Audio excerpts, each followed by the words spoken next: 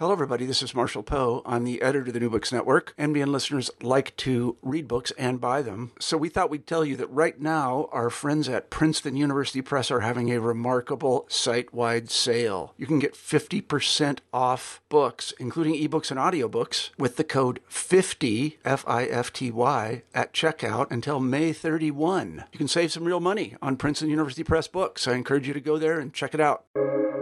Welcome to the New Books Network. Hello, everyone, and welcome back to the New Books in East Asian Studies, a podcast channel on the New Books Network. I'm Liping Chen, your host for today's show. Today, we will be talking to Dr. Ian Rowen about his new book, One China, Many Taiwans, The Geopolitics of Cross-Strait Tourism. This book is published by Cornell University Press in 2023. One China, Many Taiwans shows how tourism performs and transforms territory. In 2008, as the People's Republic of China pointed over 1,000 missiles across the Taiwan Strait, it sends millions of tourists in the same direction with the encouragement of Taiwan's politicians and business people.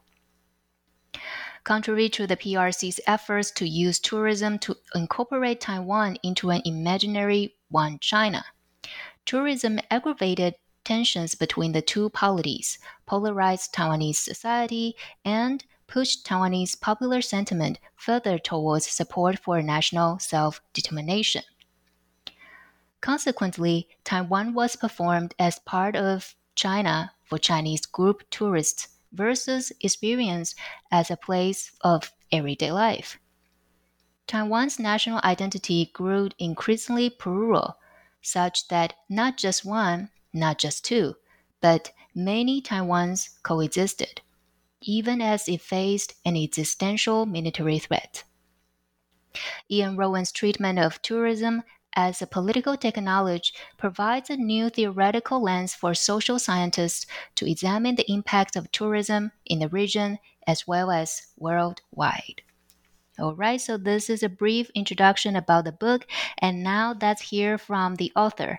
Ian, welcome to the show. So much for having me, Liping. All right, so we would like to invite you to introduce a little bit about yourself, your research interest, your recent publication, and anything you would like to share with us. Sure. So I'm currently associate professor in the Department of Taiwan Culture, Languages, and Literature at National Taiwan Normal University. I started there just this last August 2022 after teaching for 5 years at Nanyang Technological University, Singapore, where I helped to start a geography program and taught as well in sociology and urban planning. Prior to that, I was a postdoctoral research fellow at Academia Sinica's Institute of Ethnology, where I continued working on this and other projects, and where I had also been a pre-doctoral scholar while on a Fulbright fellowship while pursuing a PhD at the University of Colorado at Boulder in geography, which helped set up me for this book.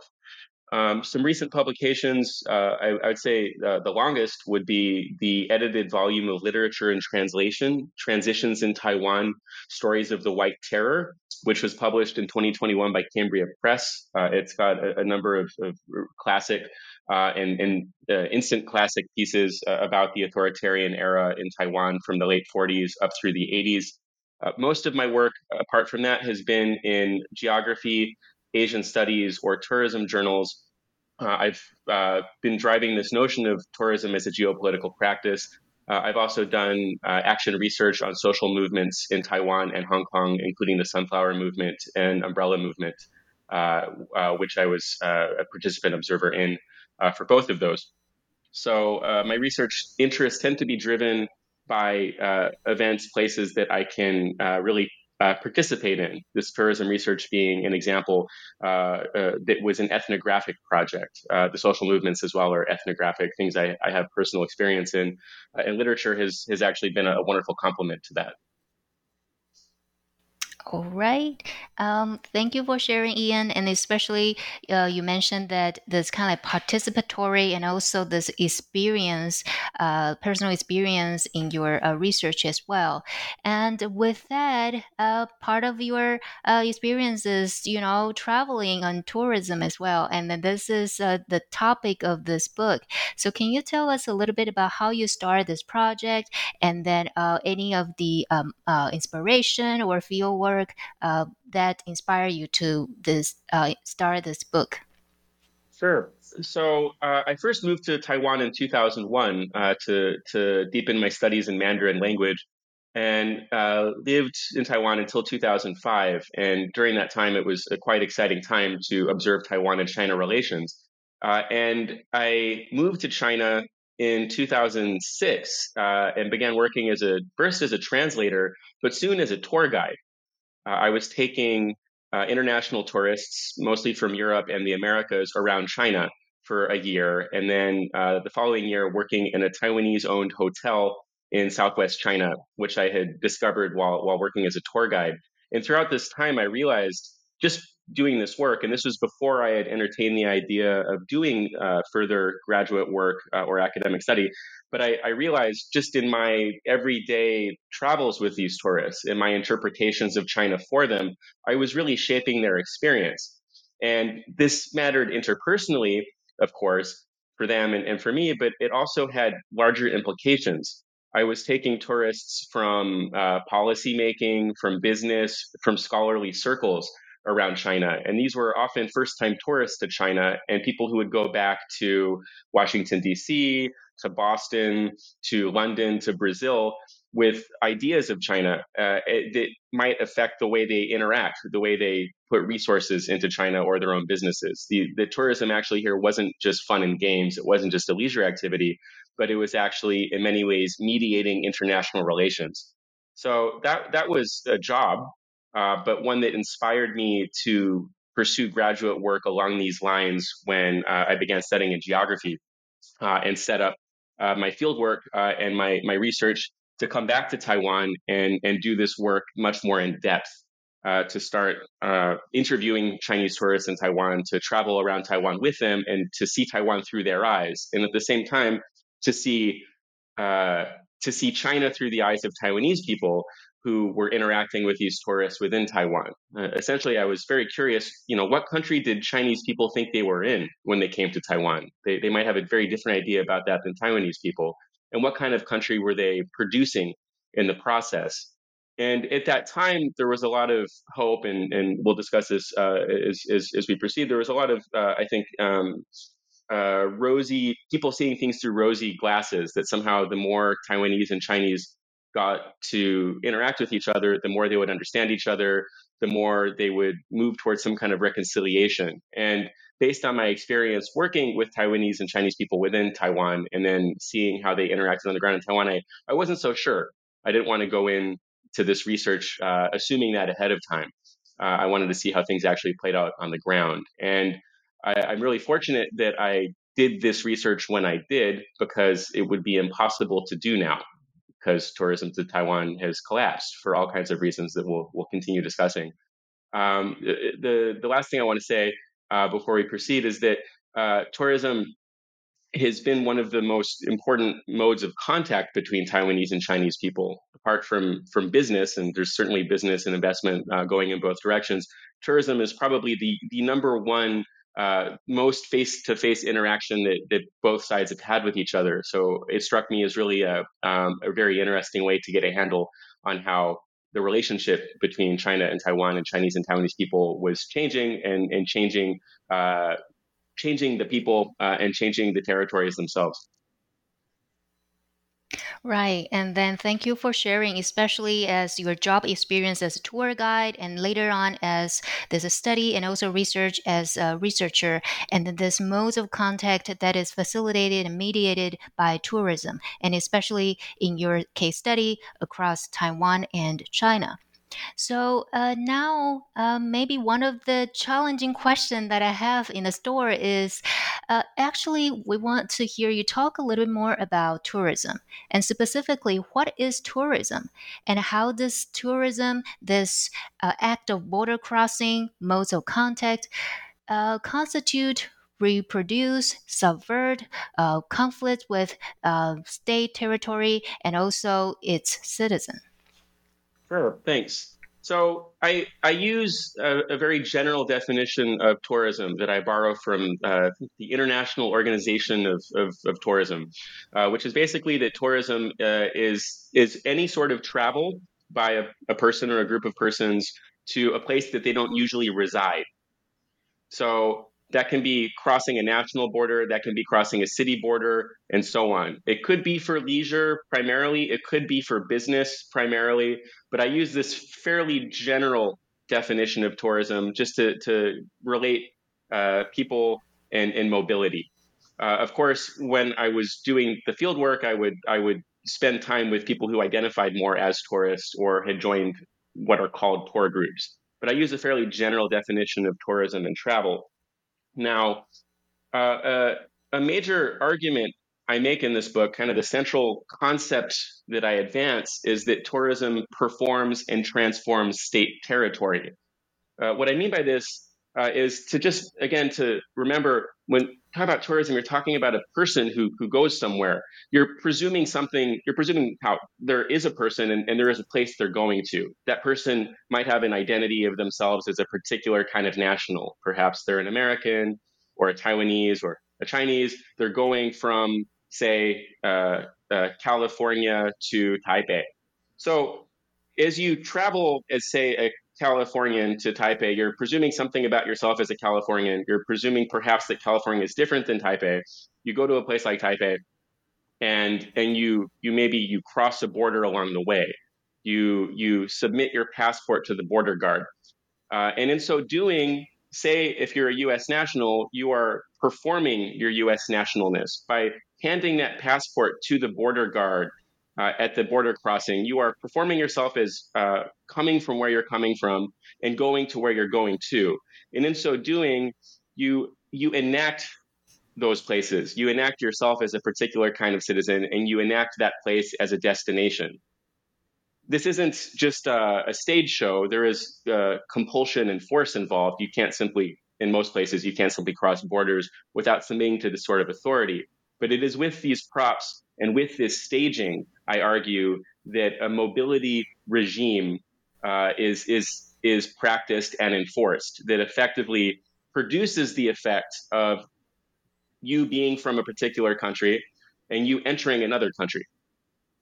This is something I think a lot of us take for granted. We get used to applying for visas and passports, but this, I would argue, is actually a very peculiar configuration of space.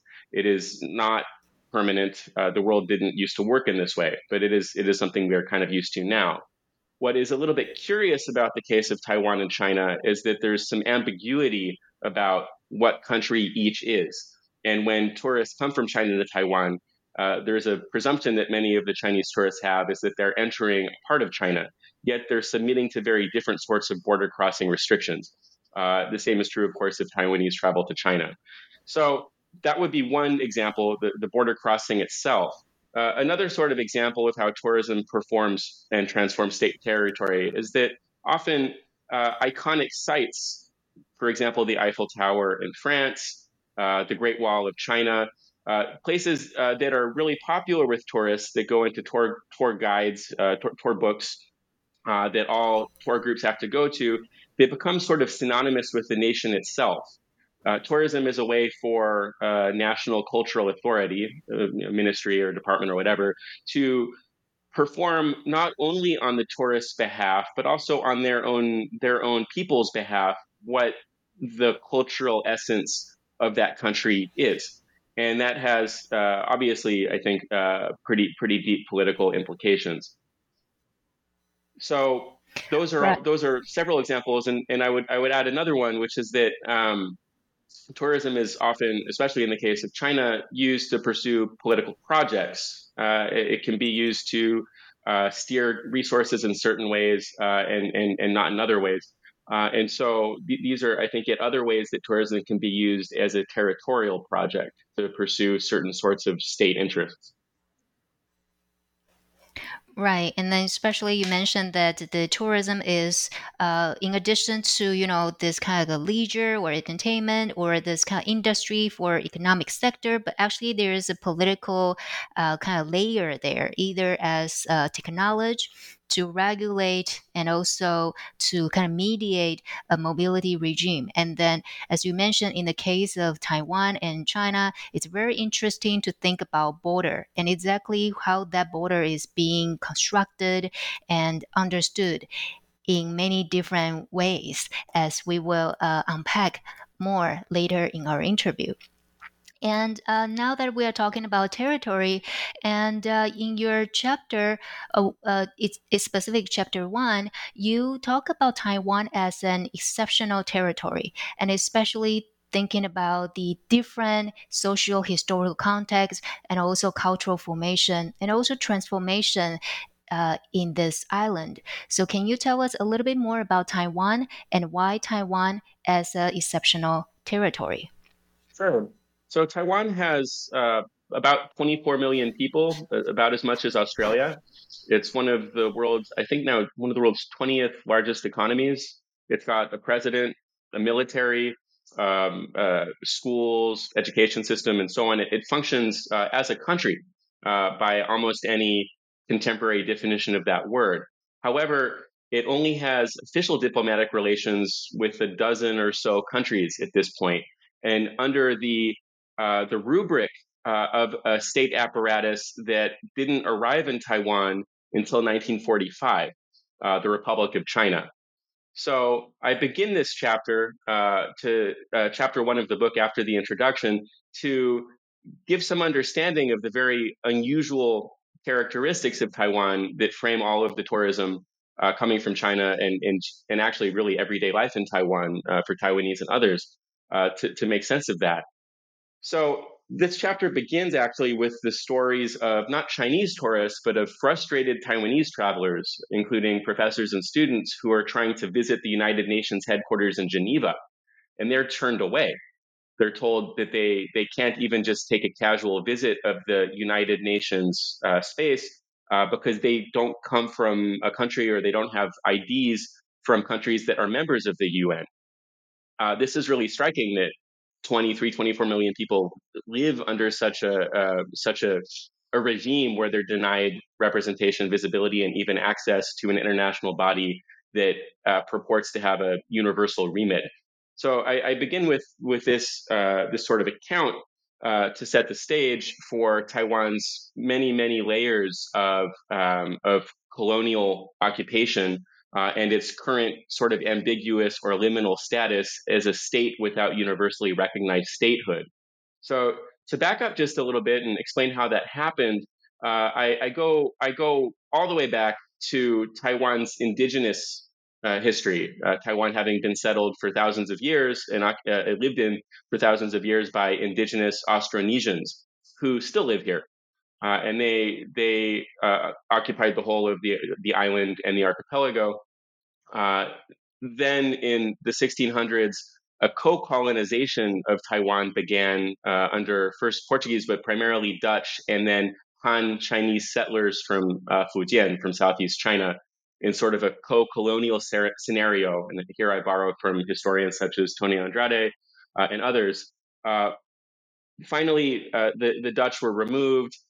Taiwan was more vigorously settled by Han settlers, mostly from Fujian, under the sort of reticent or ambivalent watch of the Qing Empire, a conquest dynasty that took most of China, but originated in what's now Manchuria, before finally handing Taiwan to Japan in 1895 for what became 50 years of a very vigorous colonization by Japan until 1945. When Japan lost a war with the US and the Allies and handed over Taiwan as the US sort of stood by to the Republic of China, which was then the state apparatus in control of the rest of China, but locked in a civil war with the Chinese Communist Party, which they eventually lost before fully retreating to Taiwan and instituting the world's longest period of martial law from 1949 to 1987 in Taiwan.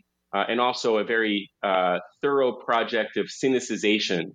Taiwan, having been colonized for 50 years by Japan, had many sort of Japanized features, but also a multilingual, multicultural milieu to some extent of Fujianese, of indigenous peoples, of at that point Japanese settlers, that was then quite forcibly re-educated as Chinese. Taiwan was a part of China. Taiwanese people needed to speak the official language of China, Mandarin. Taiwan was not important in and of itself, except as an appendage or a stepping stone for the Nationalist Party to eventually retake China, which never happened. And for several decades, the Republic of China in Taiwan represented China on the world stage, including the United Nations and elsewhere, until the 1970s, when recognition shifted to China. Beijing took the seat in the UN and so on, and Taiwan's period of isolation, international isolation, really stepped up in earnest. Yet at the same time, as this chapter makes clear, Taiwan also underwent many waves of social movements and democratization that eventually led to the kind of plural, democratic, increasingly multicultural place with a kind of a more civic sense of nationhood that it is today. A place that is democratic, self-administered, de facto independent, yet not recognized as such formally by most of the world. But that produces kind of already a sort of surreal or ambiguous staging of nationality, kind of a transitional nationalism that still characterizes Taiwan, especially during the period of the book, but even today. Right. Thank you for this great overview about the history of Taiwan, especially from the settler colonial society, the serial colonization, later on in Taiwan, the position of Taiwan in Cold War structure, and also cross-strait antagonism, and also to the contemporary development of Taiwan. So with this different moments and transition in the historical, cultural, and political landscape, so now to think about tourism in all of this transition. And earlier, we mentioned this cross-strait antagonism. And so how does, when or how and why did the cross-strait tourism start and continue from Taiwan to China and China to Taiwan? Sure. So during the Cold War, when the Nationalist Party was locked in a conflict, kind of a low-level military, but mostly an international diplomatic conflict with the Communist Party in China, travel between Taiwan and China was blocked. There were some interesting incidents of people swimming or flying across, but for several decades there was almost no crossing between both sides until 1987, when martial law was formally lifted in Taiwan, and Taiwanese people were permitted to go on. Well, Taiwan-based people, often the people who had fled China in the 1940s, but also Taiwan-born people as well, were permitted to visit China for family visits, maybe medical visits, maybe some educational exchanges.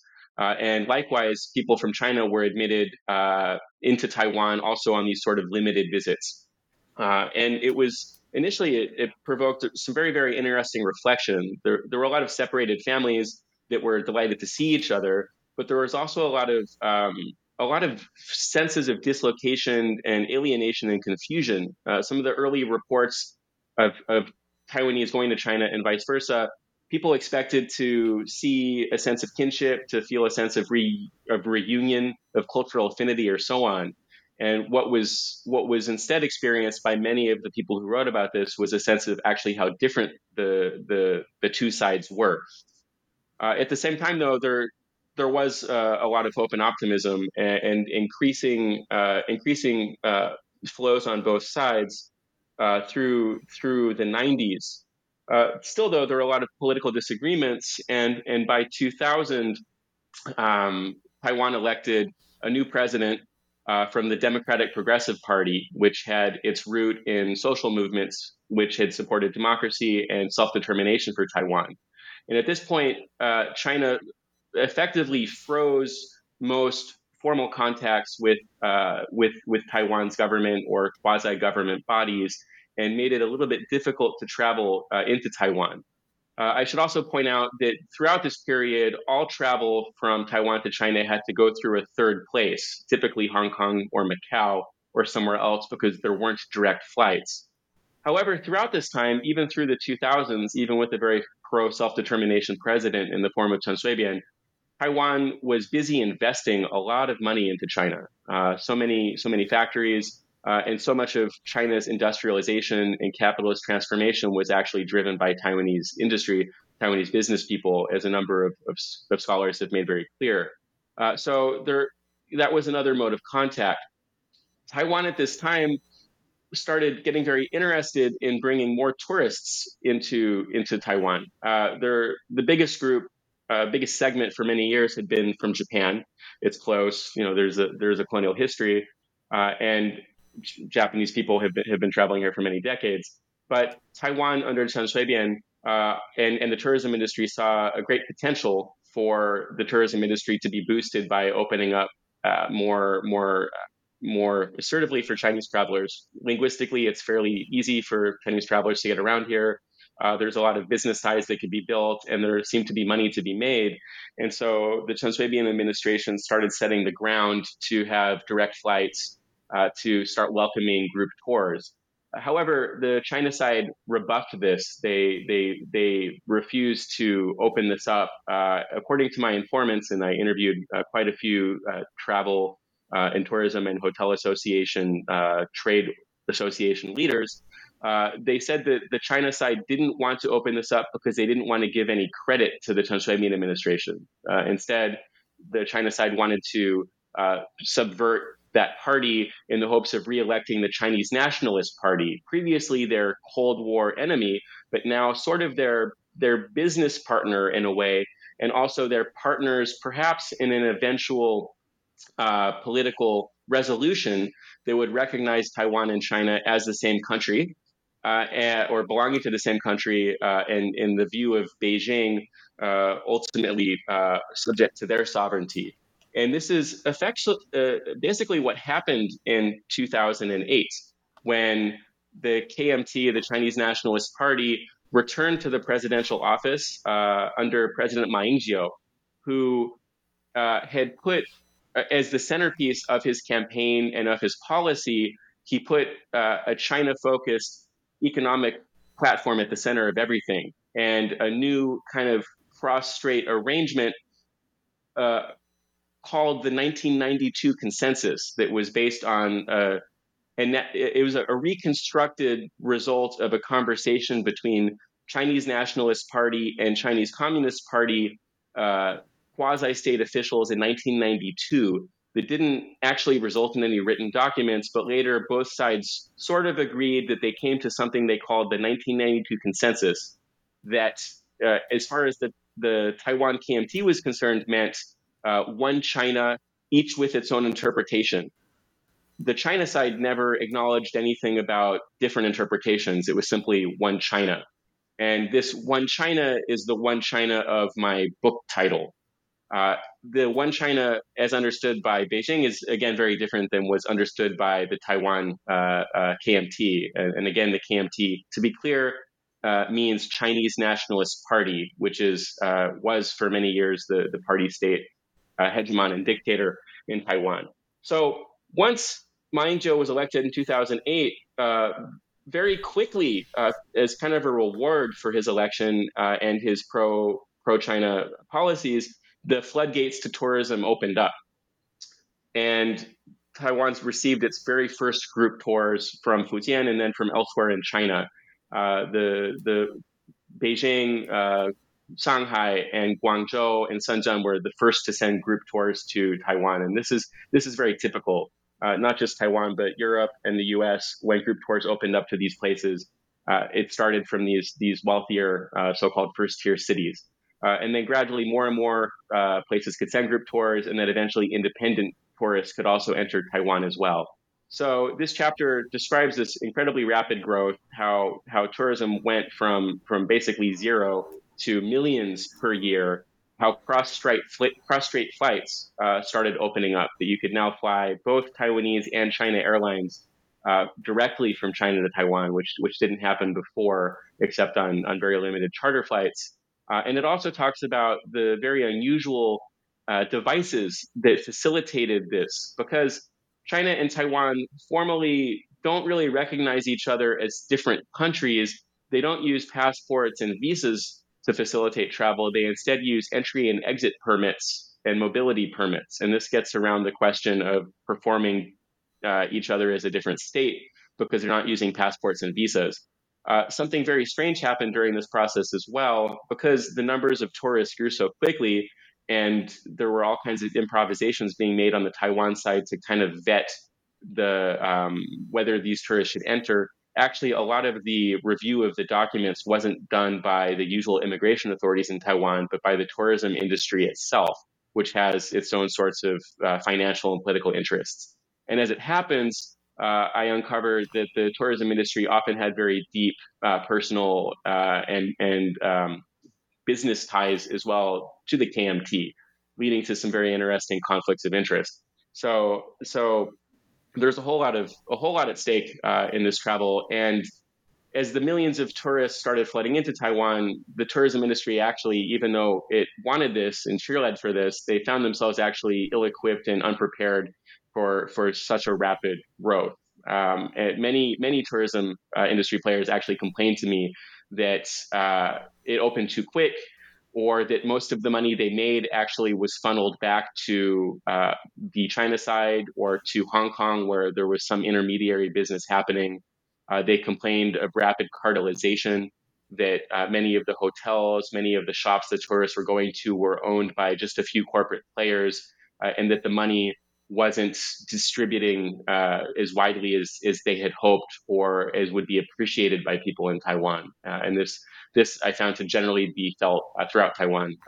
It produced some antagonism as well, and also perhaps some drops in other sorts of tourism from other countries as places shifted their orientation really towards Chinese mass tourism quite quickly.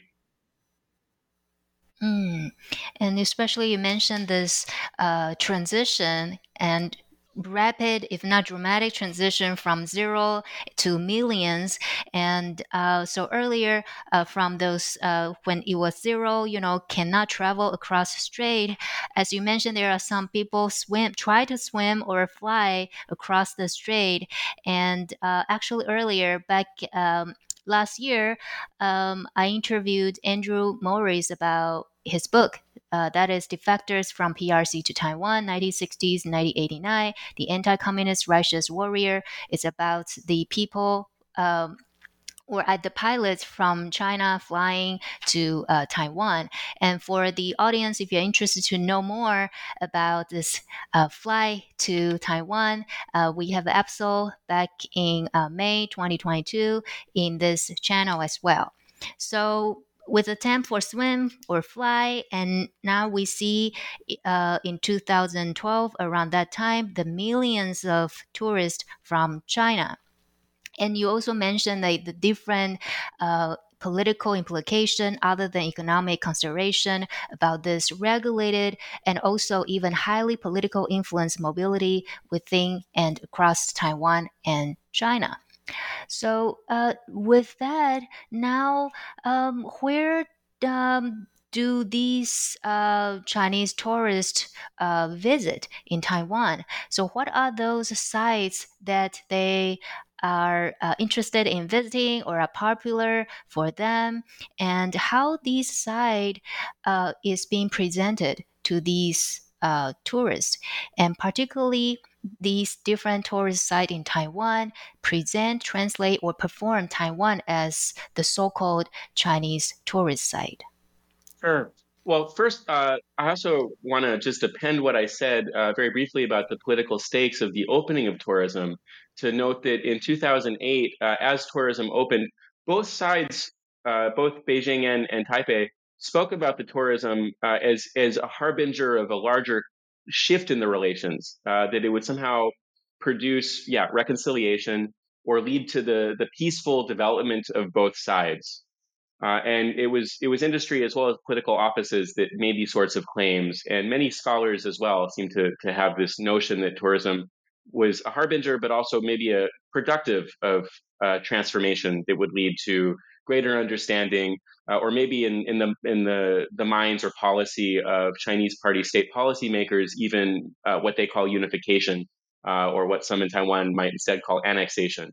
So tourism was implicitly and even explicitly part of that project, if one reads that rhetoric. How was that pursued on the ground, and what were some of the sites the tourists went to? So there are absolutely must see sites in Taiwan for Chinese or really any sorts of tourists, some of which are very explicit about their Chineseness, or at least where their materials came from.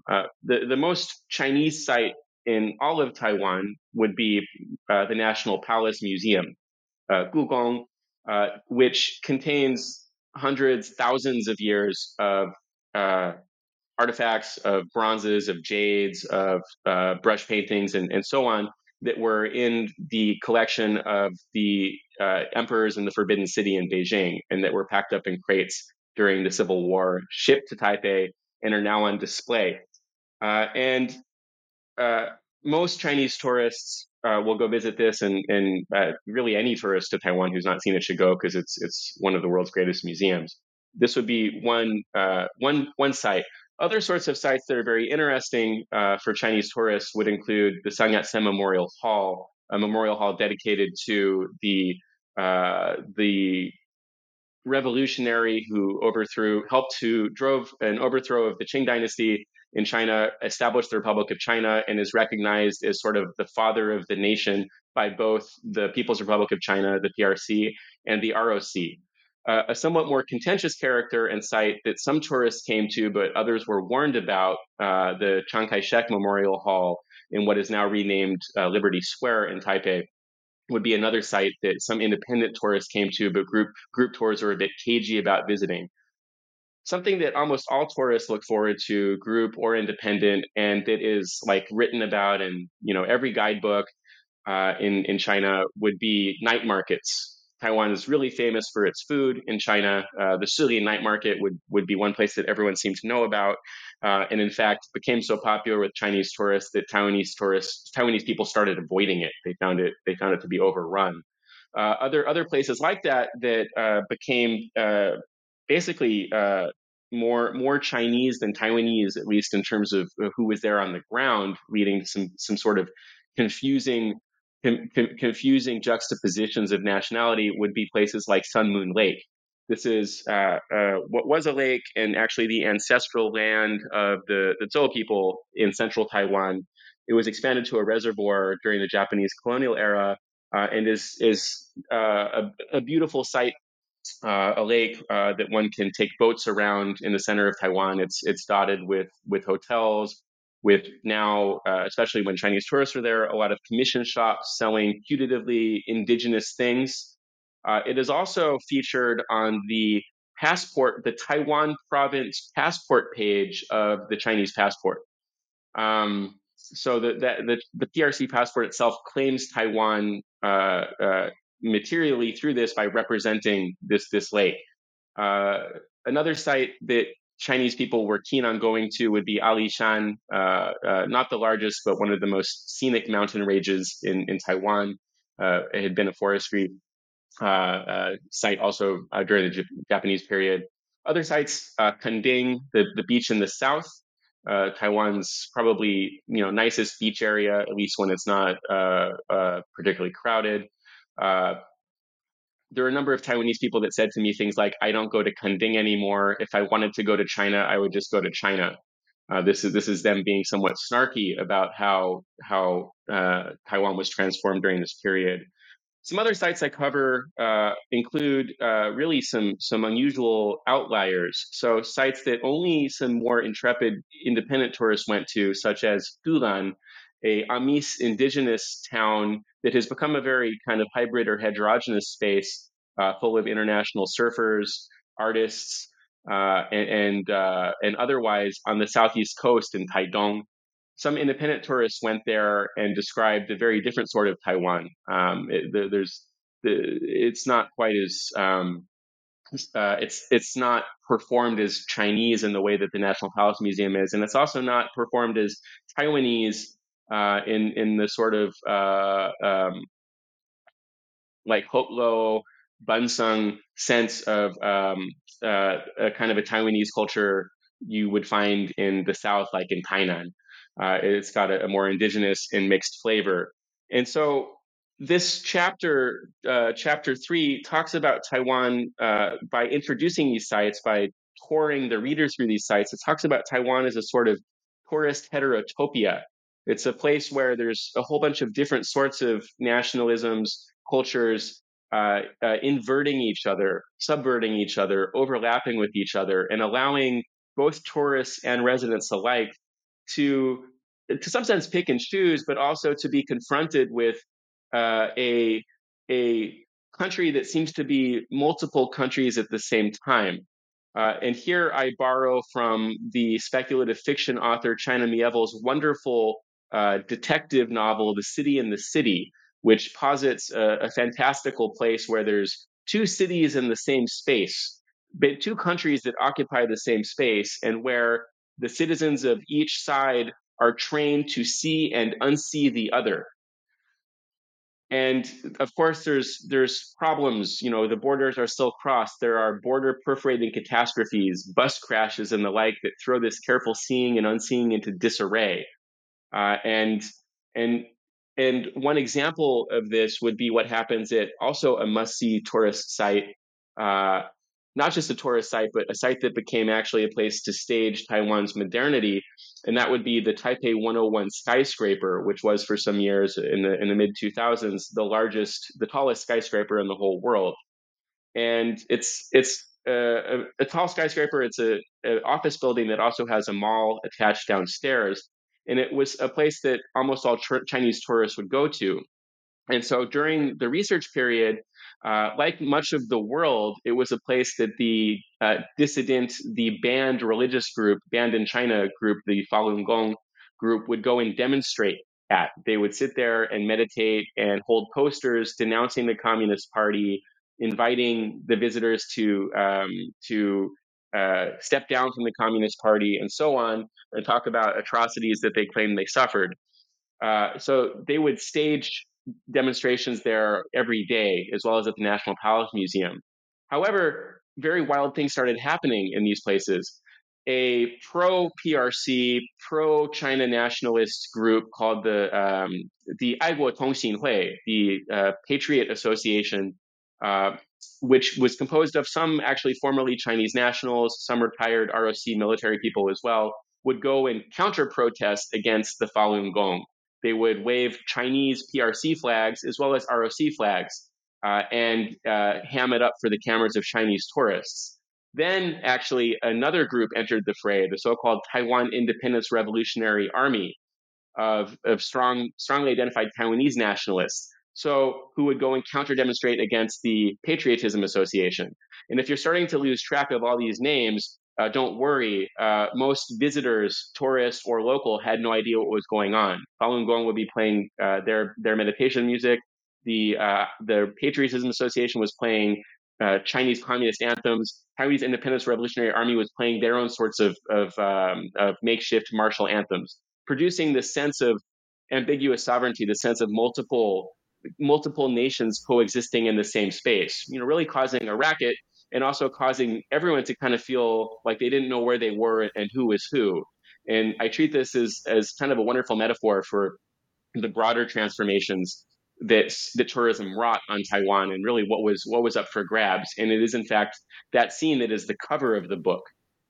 These different groups counter-protesting in front of this iconic skyscraper that is itself emblematic of a certain kind of Taiwanese aspiration on the world stage. Yeah, thank you for this the list of the popular site visited by the Chinese tourists, and then so especially unpacking these sites as a contested sites.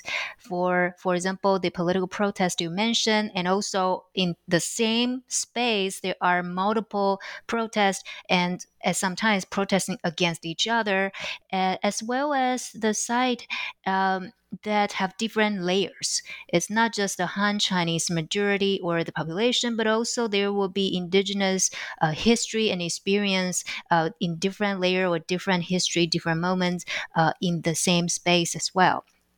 So, with these popular sites that Chinese tourists visit, you yourself is actually visiting a lot of these sites as well. And you, in your book, especially chapter 4, you mentioned that you are a part of the Chinese group tour around Taiwan.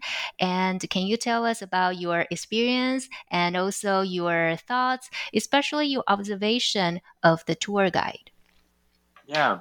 So in 2014, I went to Shanghai. I spent a month or two there researching essentially how Chinese tourists prepare to go to Taiwan, how they access information, and how they book travel. And of course, part of this would be to really experience how Taiwan was sold and performed for Chinese tourists.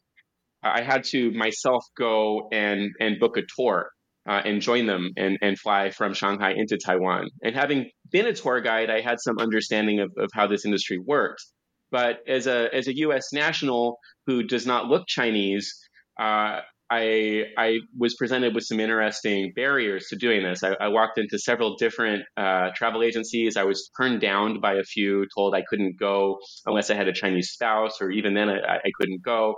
They couldn't explain why they had this rule. And then I walked into a different outlet of more or less the same company, and they said, "Sure, we're happy to take your money. You can go next week."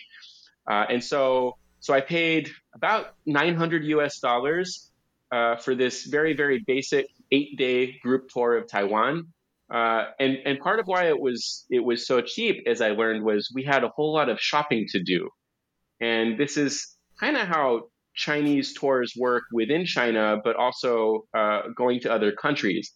That often tours are sold at a loss on flights and hotels and food, and that money is really made by steering the tourists into commission shops, some of which are labeled on the itinerary, but a lot of which are called museums or the like. And so I kind of knew what I was getting into. What I wasn't prepared for was how assiduously the tour guide, especially on the tour bus, when we were kind of what you might call the backstage of the tour, was performing himself as a Chinese co-national and also Taiwan really as a part of China that just didn't want to be governed too strictly, but that more or less was a part of China and couldn't wait to unify under maybe somewhat more fortuitous circumstances. So I flew I met my fellow tourists. It was a group from Jiangsu near Shanghai, and then a family from Shanghai. I met them in the airport at Pudong.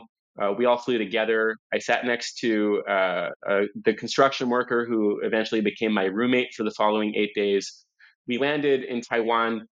We all lined up together in the same line for non-Republic of China nationals. So we had different ways of entering. I entered using my U.S. passport on, I think at that time I had a resident visa. They entered using their entry exit permits. So I got to listen as they discussed why they were using these permits versus visas and so on. It was actually the child of the Shanghai family that was like, "Oh, why do we even need this qianzheng, this visa?" Which it wasn't a visa anyway. So getting to kind of witness how the tourists spoke about these visas, these entry permits themselves as productive or not of a different sense of nationality or territory was fascinating. We were then picked up by the tour guide, who was a retired military officer from Tainan, born and raised in Taiwan, spoke perfect Hoplo Taiwanese, and then took us to the bus where he essentially introduced himself as a fellow Chinese citizen. He spoke about how our premier, Wen Jiabao, who at that time was the premier of the PRC, wanted to visit Taiwan, and particularly these two sites, the Zhongtai monastery, it's a Buddhist megatemple, and one other site, and he couldn't do it due to political reasons, so we're going to do it on his behalf. This was really quite extraordinary, and so we went and we did that, and we learned at that site how both people on both sides of the strait were from the same source. There were various puns used to make that point. The word for bronze and the word for unity are the same, was used to kind of play on the bronze that we saw inscribed by Chinese Buddhists at this Taiwanese site, and so on.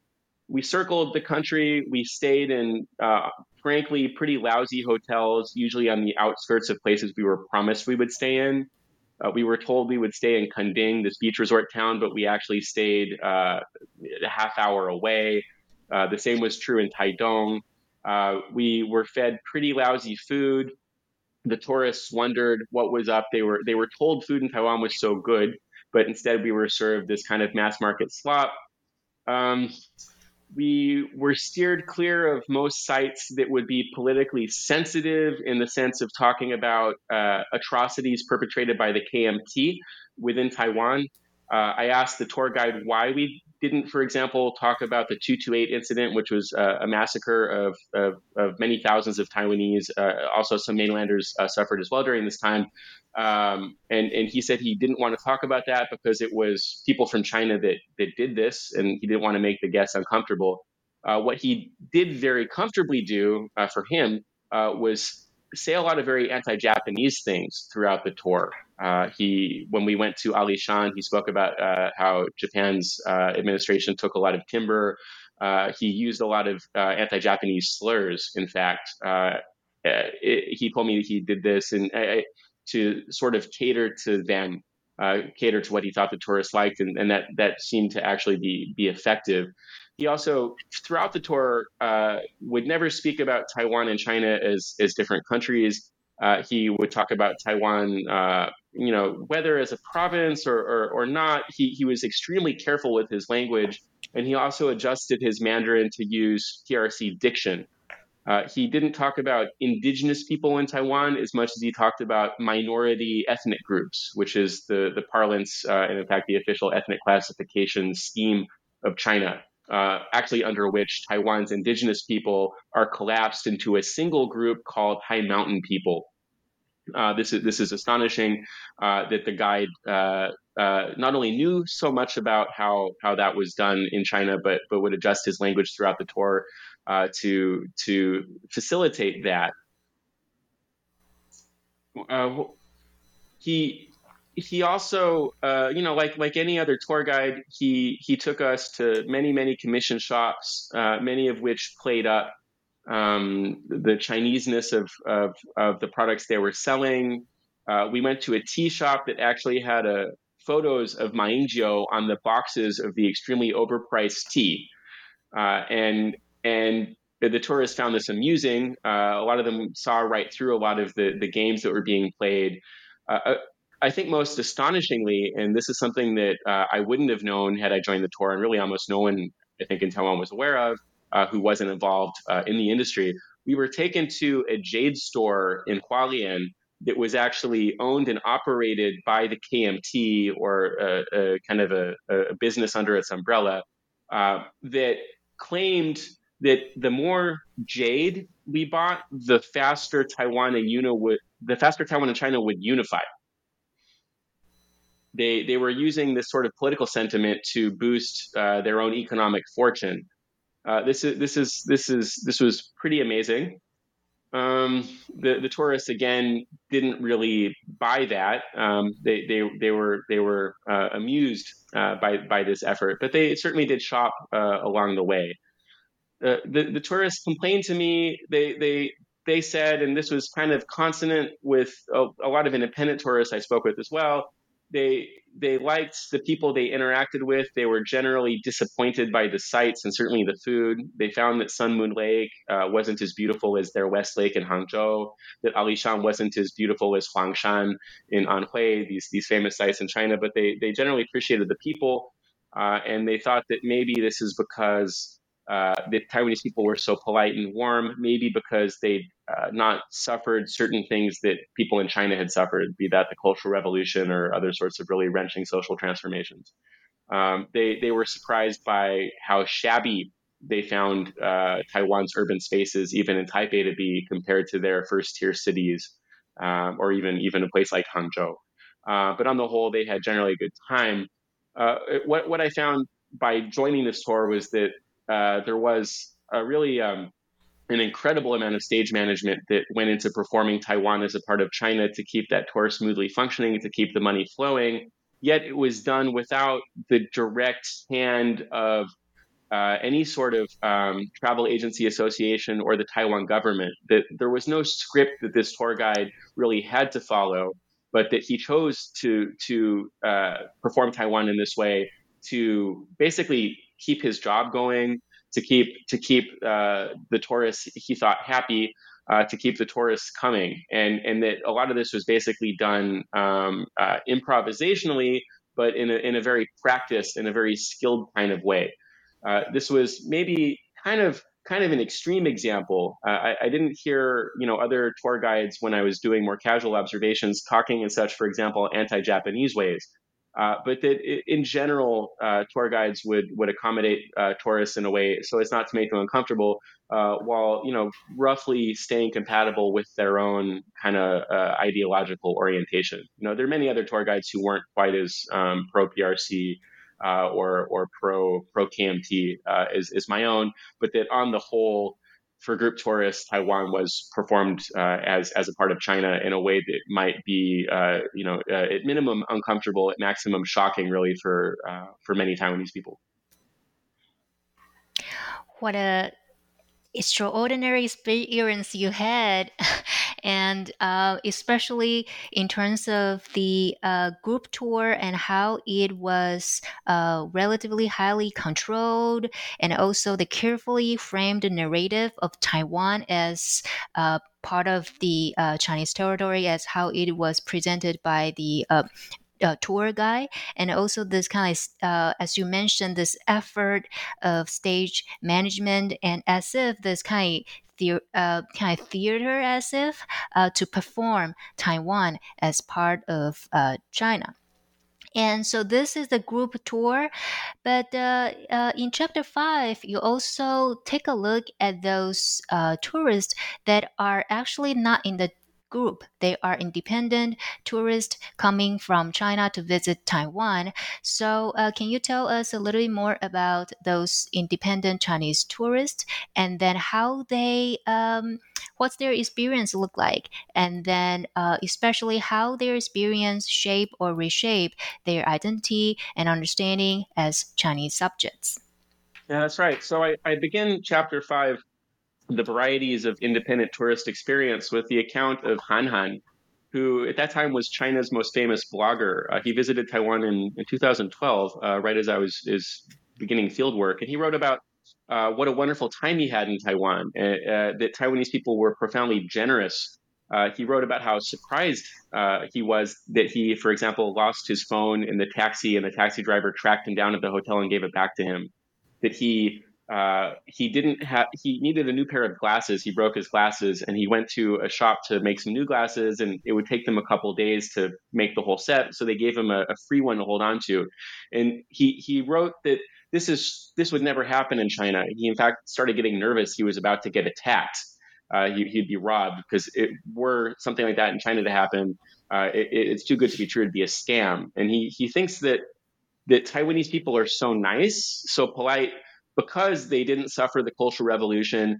But more than that, it's because they're actually more Chinese. It's this niceness, this politeness, this civilized quality is actually because they're quintessentially Chinese in a way that Chinese people no longer are. And he thanks Taiwan for preserving Chinese civilization.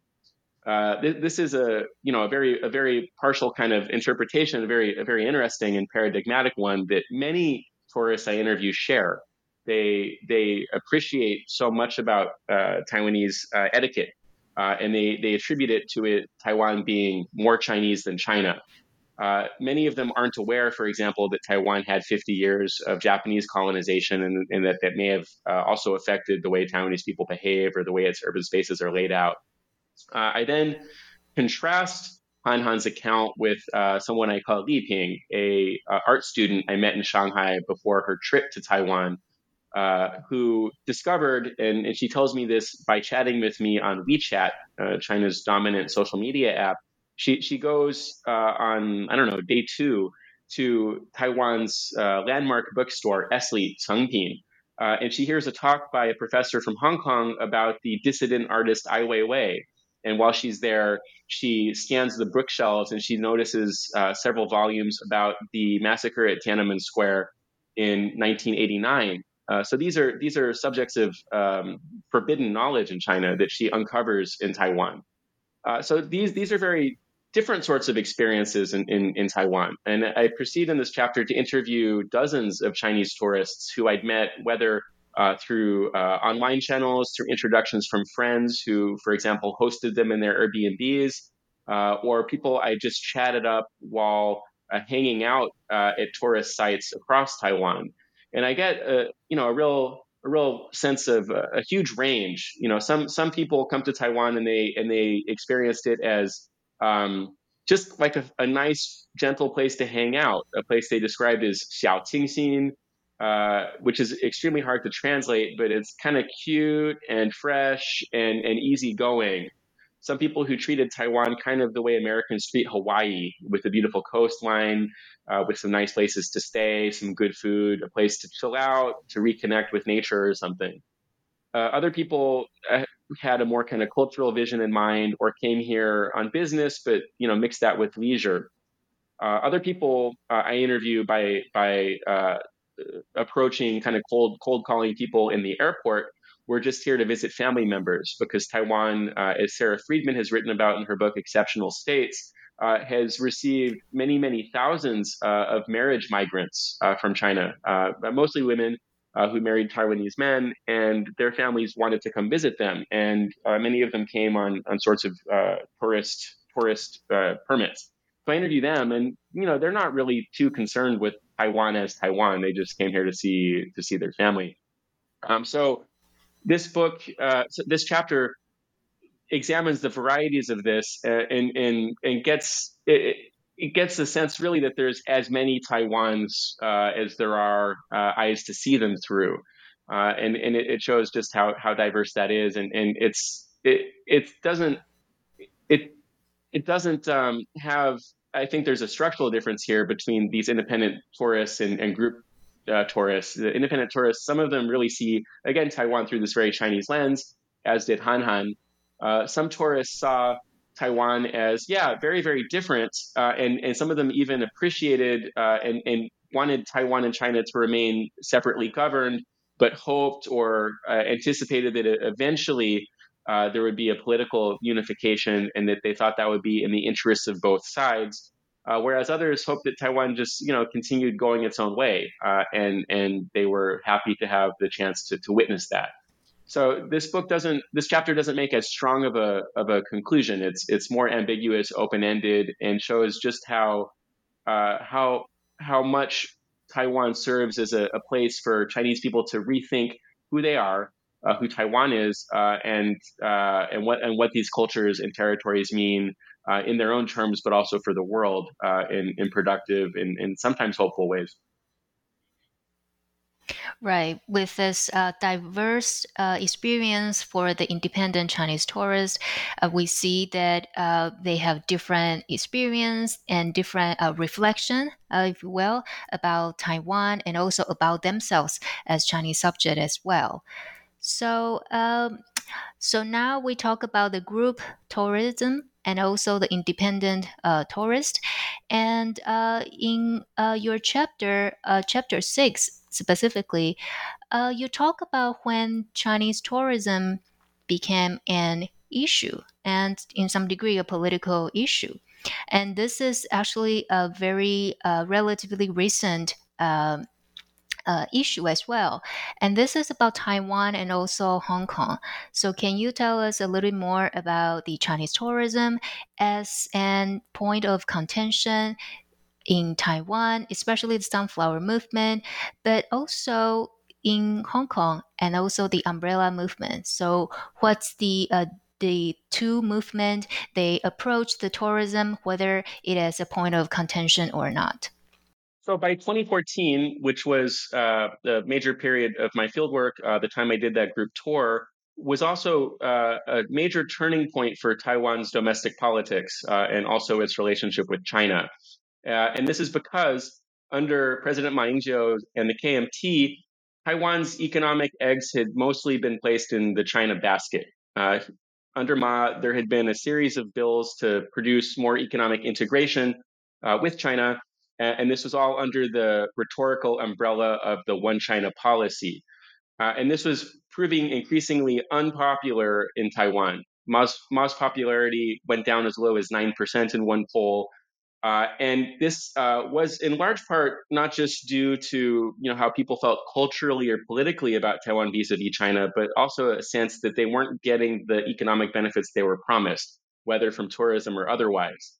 And the match that sparked a gigantic explosion of popular discontent about his policies and really redirected Taiwan's fate was actually related to tourism in the form of a bill called the Services Trade Act, which would have liberalized all sorts of investment between Taiwan and China in sensitive sectors, including publishing, medicine, but as well as tourism, which was not a huge topic of discontent in Taiwan in itself. People complained about Chinese tourists taking up space, making messes in places. This sorts of complaints was similar enough to some complaints that were happening from people in Hong Kong, but not with the same kind of, not quite as angry. And I'll talk about Hong Kong shortly. But a general sense that the benefits of tourism and other sorts of cross-strait business weren't being shared, and this was coming at the expense of Taiwan's right to self-determination. There was concern among Taiwanese activists, students, civil society, NGOs, academic and otherwise, that some of these bills might actually sell out Taiwan and tie its hands when it came to making its own decisions. And so this bill, which was nearly passed in committee, despite a promised review, a line-by-line review that the KMT dominated committee had said it would do. It was basically passed in committee in the legislature, and it would have had an all but certain signature by the President Ma, were it not for a kind of a motley group of activists who stormed peacefully, who stormed the Taiwan's legislative yuan, its parliament, gently carried out the very, very few people that were guarding it, and then set about to have an occupation that lasted much longer than anyone anticipated, 24 days. And I joined this myself to get a better sense as a participant, observer, and action researcher of what was happening to Taiwan's cross-strait relations and its domestic society. The movement it demanded that there be more oversight of cross-strait agreements, that this particular bill not be passed without more review, and so on. And those conditions were basically met, and the occupation ended, having been supported, according to national polls, by a majority of Taiwan's people. And this was also quite visible with 500,000 person rally in front of the presidential office just 12 days after the occupation started on March 30th. And this has been considered, then and now, as really a watershed moment in Taiwan's political transformation. And I argue in the book that although tourism was actually very much part of the trade deal that triggered this, it wasn't talked about all that much by the activists themselves. Some of the spokespeople, including Lin Feifan, Chen Weiting, the student activists who were the most visible faces of the movement, did speak a bit about the deleterious effects of Chinese tourism, on Taiwan, but it wasn't really their major concern. Their major concern was self-determination and the right of Taiwanese people to decide their own fate. The Sunflower Movement was basically marked the end of Ma's capacity to really get anything done in Taiwan. Even in his own party. And it also precipitated the landslide defeat of the KMT in the subsequent elections and the election of Tsai Ing-wen from the Democratic Progressive Party, which disavowed the 1992 consensus under which tourism had proceeded, and then led to kind of a retaliatory cut to all tourism from China to Taiwan, to punish Tsai and maybe even the electorate for not proceeding under this one China premise, and to encourage Taiwanese voters and industry to try to bring back the KMT, which has so far not really worked, at least not in the national election level. So at the same time, so this chapter traces this whole arc, and it does so also in light of what happened in Hong Kong in 2014 and subsequently, which was the umbrella movement in late 2014, which I also joined as an action researcher. It began in late September and proceeded through mid-December in Hong Kong. And this had ostensibly nothing to do with tourism. This was about Hong Kong's capacity to elect its own chief executive, basically to vote in its own mayor, which had been sort of promised to Hong Kong under over the years, be it both between China and the UK, but also a general promise to move towards democracy and universal suffrage in Hong Kong that was denied by the Beijing leadership, leading to what turned into, again, a much longer occupation, the 79-day occupation of multiple urban sites that no one had quite anticipated, and that was in some ways inspired by Taiwan's Sunflower Movement. These movements drew energy from each other and multiplied each other. And the umbrella movement was not ostensibly about tourism. The demands were basically just for the right to elect their own executive, but there were all sorts of signs about how tourism had driven popular discontent. Hong Kong people, Hong Kong nationalists and otherwise, had been demonstrating against Chinese tourists in ways that even Taiwanese nationalists had not, asserting that prices were being driven up, that pharmacy shelves were being emptied of medicines, that milk was being bought up by traders who were profiting off of differences in prices, and that this was damaging Hong Kong people's chances to live and sustain themselves. So there were all sorts of signs, visual and otherwise. I took many photos during my time there of popular discontent with tourism. So this chapter kind of thinks about these two movements together. Why is it that Taiwanese people weren't so vociferously against tourism while Hong Kong people were? Even though the sparks for these two movements, one was sort of about tourism and one wasn't. And I sort of conclude that most Taiwanese people weren't that directly impacted by a sense of being overrun by Chinese tourists, whereas Hong Kong people were, given a much smaller space and also much larger numbers of them. But more importantly, Taiwanese people can vote. They can vote in their own president. They can sort of set their own foreign policy, whereas Hong Kong people can't.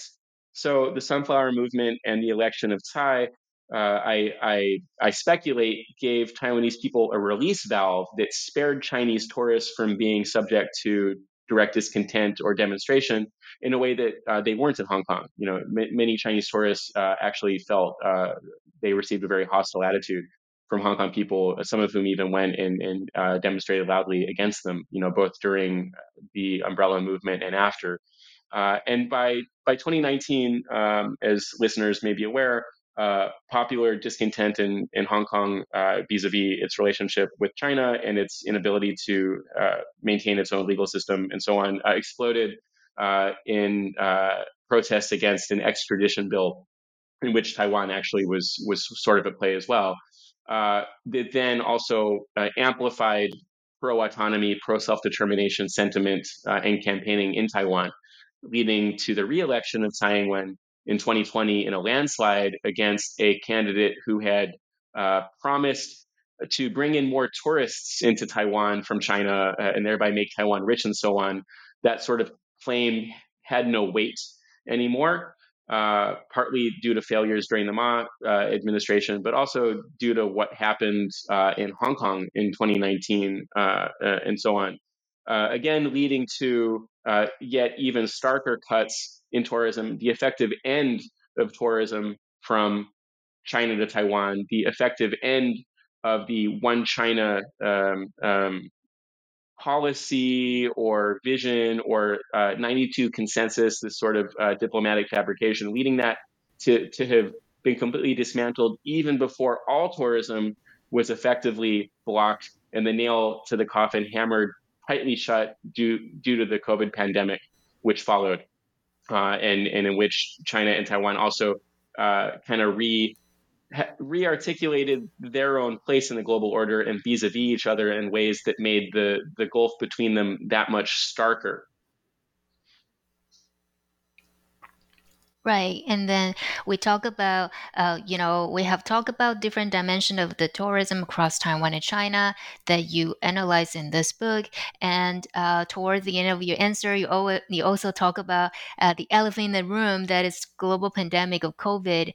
So I was wondering, can you talk a little bit more about how COVID impacted tourism and also the territory regulation formation in Taiwan and beyond? And especially now, as many think and hope, we are now in some degree post-COVID period. So has the Chinese tourism continue in Taiwan or not? What's the situation as of now? So by late 2019, as COVID had popped up in China, although was not really acknowledged as such there or in most of the world, Taiwan's authorities, which pay very close attention to public health issues in China, having learned the hard way in the early 2000s during that SARS epidemic, they got concerned about the reports that they were hearing in Wuhan and even sent their own team there. I write about this whole history in Taiwan's COVID management and its use as a diplomatic device, actually, in an article for the Asia Pacific Journal, Japan Focus, called "Crafting the Taiwan Model for COVID-19." I very briefly cover this sort of stuff in the book, but by late 2019, when COVID popped up, there was only a trickle of tourists coming from China to Taiwan. Most of it had already been cut by the China side as a retaliation against Taiwan. But even with that trickle, there were still flights coming in from China. And Taiwan at that time was the very first country to start actually doing health checks on inbound flights, doing temperature checks, and soon actually blocked all travel, first from Wuhan and elsewhere in China, to certainly the chagrin of the China side. But this was a step that, for better or worse, was copied by many other countries around the world soon after. Taiwan, due to this sort of very proactive policy and a very quick set of quarantines, became one of the only countries to be more or less COVID-free and stay open without any kind of lockdown in 2020. And it was used to promote Taiwan as a model for public health and good governance and so on around the world by Taiwan's Ministry of Foreign Affairs. At the same time, China implemented quite severe lockdowns, first in Wuhan and then elsewhere, and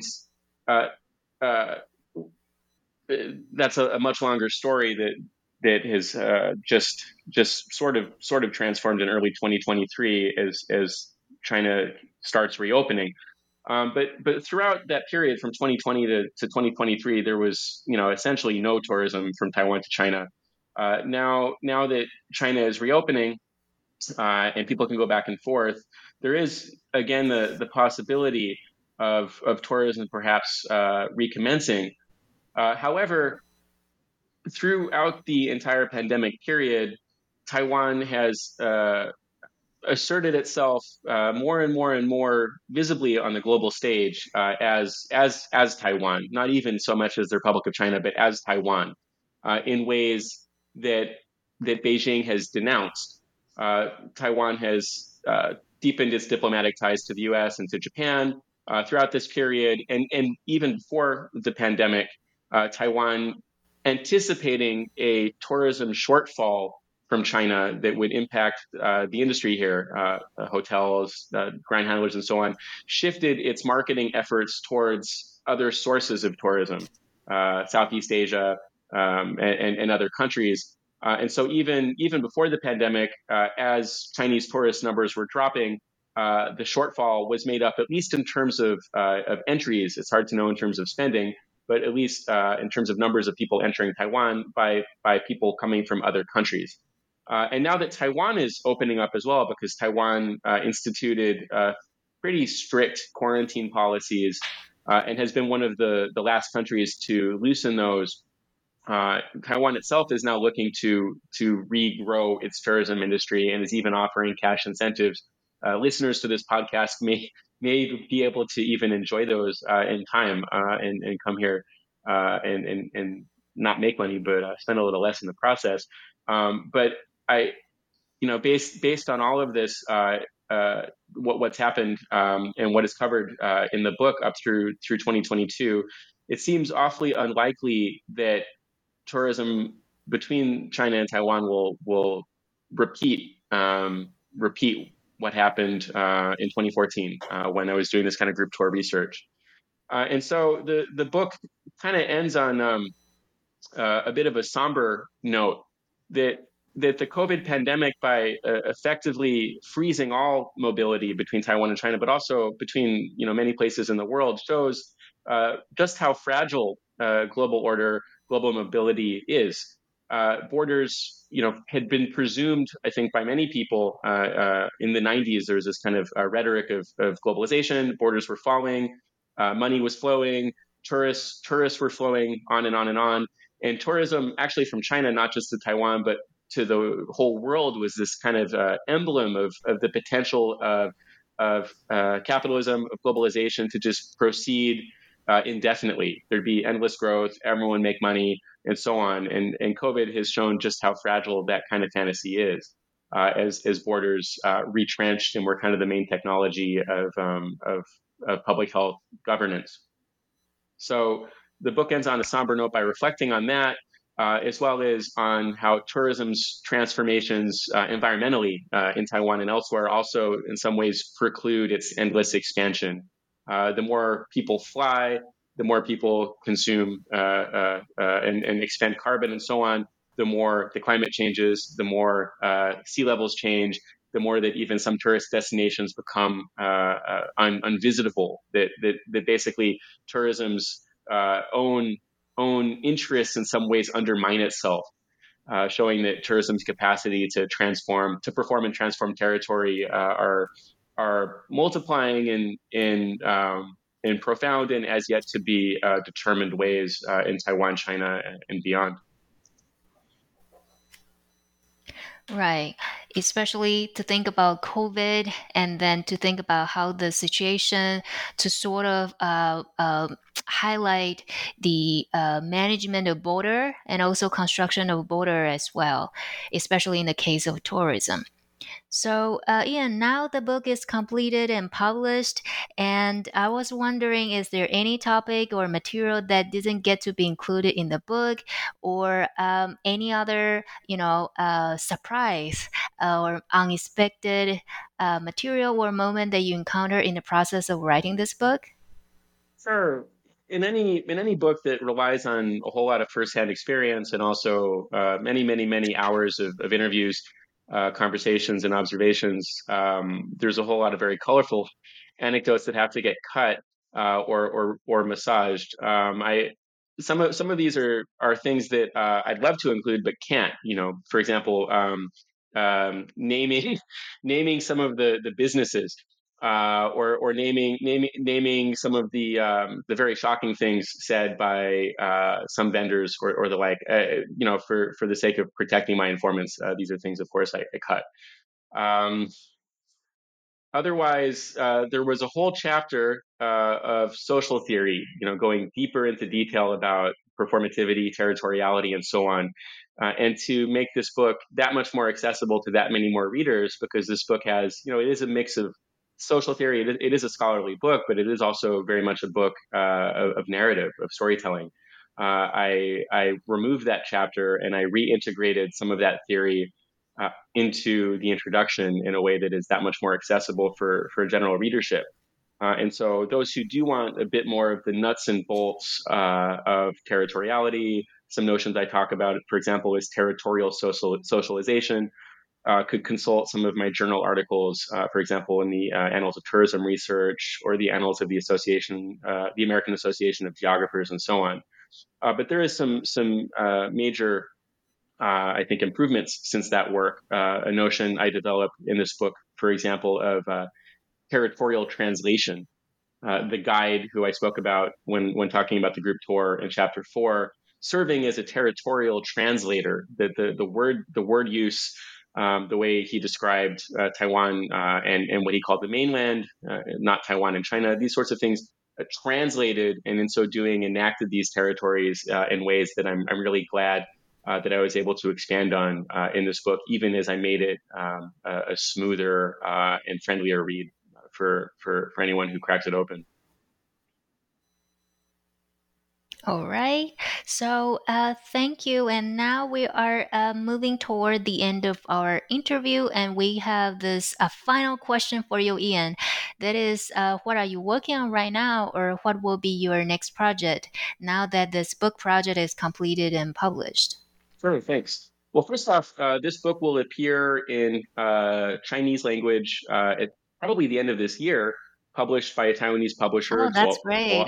Reeve Ghosh. So we've already arranged a translator, and I'm looking forward to seeing this. The goal is to have it ready for sale before the next election, which will certainly pivot on cross-strait issues.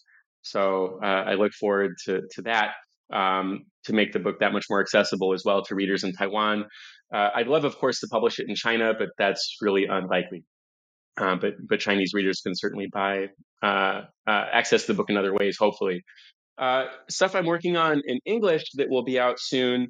One is an article on the invention of Hong Kong, Macau, and Taiwan, Gang Ao Tai, as an imaginary region. If you go anywhere in China, or you look at Chinese media, you look at Chinese travel booking, and so on, you'll see Hong Kong, Macau, and Taiwan spoken of as if they have a similar territorial status, as if they're all parts of China, but with just slightly different rule. And so I have an article that will be out in the coming months in Eurasian Geography and Economics that goes through this. It shows actually how recent this coinage was, how it was invented in the 80s and 90s when the PRC set up an office to manage Hong Kong, Macau, and Taiwan affairs, and how that language filtered out. And I talk about this as a way to actually simulate territory, but again with real world material effects. I have another article that will be out shortly, open access in the Journal of Festive Studies. And this is about actually something I've been involved in for a couple decades now. This is the globalization of the event culture known as Burning Man. It's a large experimental arts festival that started in San Francisco and then Nevada in the United States, and that actually has manifestations in Taiwan and China. I helped to start these events and continue to be involved with them, but also how, not just about these events themselves, but about how this is surprising and actually quite funny, the Chinese Communist Party actually has tried to co-opt this and come up with their own kind of Burning Man event, even pursuing a joint venture with the Burning Man Project and so on, and then going so far as to copycat it in the Gobi Desert. And I look at this as an example of what I call capitalist surrealism, actually, that even though the US and China have been engaged in a renewed Cold War rhetoric, that actually they're converging in some very, very interesting and surprising ways, especially given the infusion also of tech capital into the US events, but also the alliance of industry and government in China pursuing these sorts of events is a way to gain cultural capital. So this will be out in a couple months. I look forward to to maybe even building that into a larger book project. More germane and specific to Taiwan, I'm also editing a new series of books of literature. One will be an anthology of eco-literature in translation to introduce a very different side of Taiwan to readers in the US, Europe, and elsewhere in English. That will showcase not just this kind of Taiwan as a way to think about China or China as a way to think about Taiwan, not just Cold War, these sorts of often very violent social histories, but also Taiwan as a place to think about ecology, as a place to think about the Anthropocene, as a place to think about more than human interactions. And this is I think important, lovely, wonderful, and exciting, especially given how a number of Taiwanese writers, such as Wu Mingyi, the author of The Man with the Compound Eyes and The Stolen Bicycle, have been gaining attention really for making contributions to world literature. So I'm excited to help showcase that for an English reading audience, along with some expert translators and co-editors. We have a couple other books coming out in this series, which is sponsored by the National Museum of Taiwan Literature. They're helping to fund this, and also my institution, NTNU, National Taiwan Normal University. And we expect these books to be out next year. The other two novels in this series will be The Eyes of the Sea by the indigenous writer Xiaoman Rapongan from Lanyu, from Orchid Island, a Dao writer, a really quite extraordinary character. And a book, the working title, Still Life in White by Lai Xiangyin, which is set in the Cold War White Terror period of Taiwan, but explores it within Taiwan, but also in a transnational frame in Europe. So I'm really honored and humbled to be kind of stewarding these projects into fruition for English language readers. So that's kind of where I'm at. All right. Wow. Thank you for sharing. And then especially, looking forward to your book translated, into the Chinese language that, we can share your research with even more readers and specifically Sinophone readers as well. And we look forward to your forthcoming articles and many more of your works.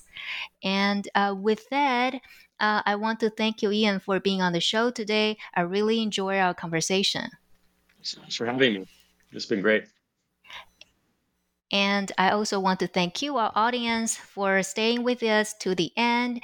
I hope everybody's taking good care and see you guys next time. Goodbye.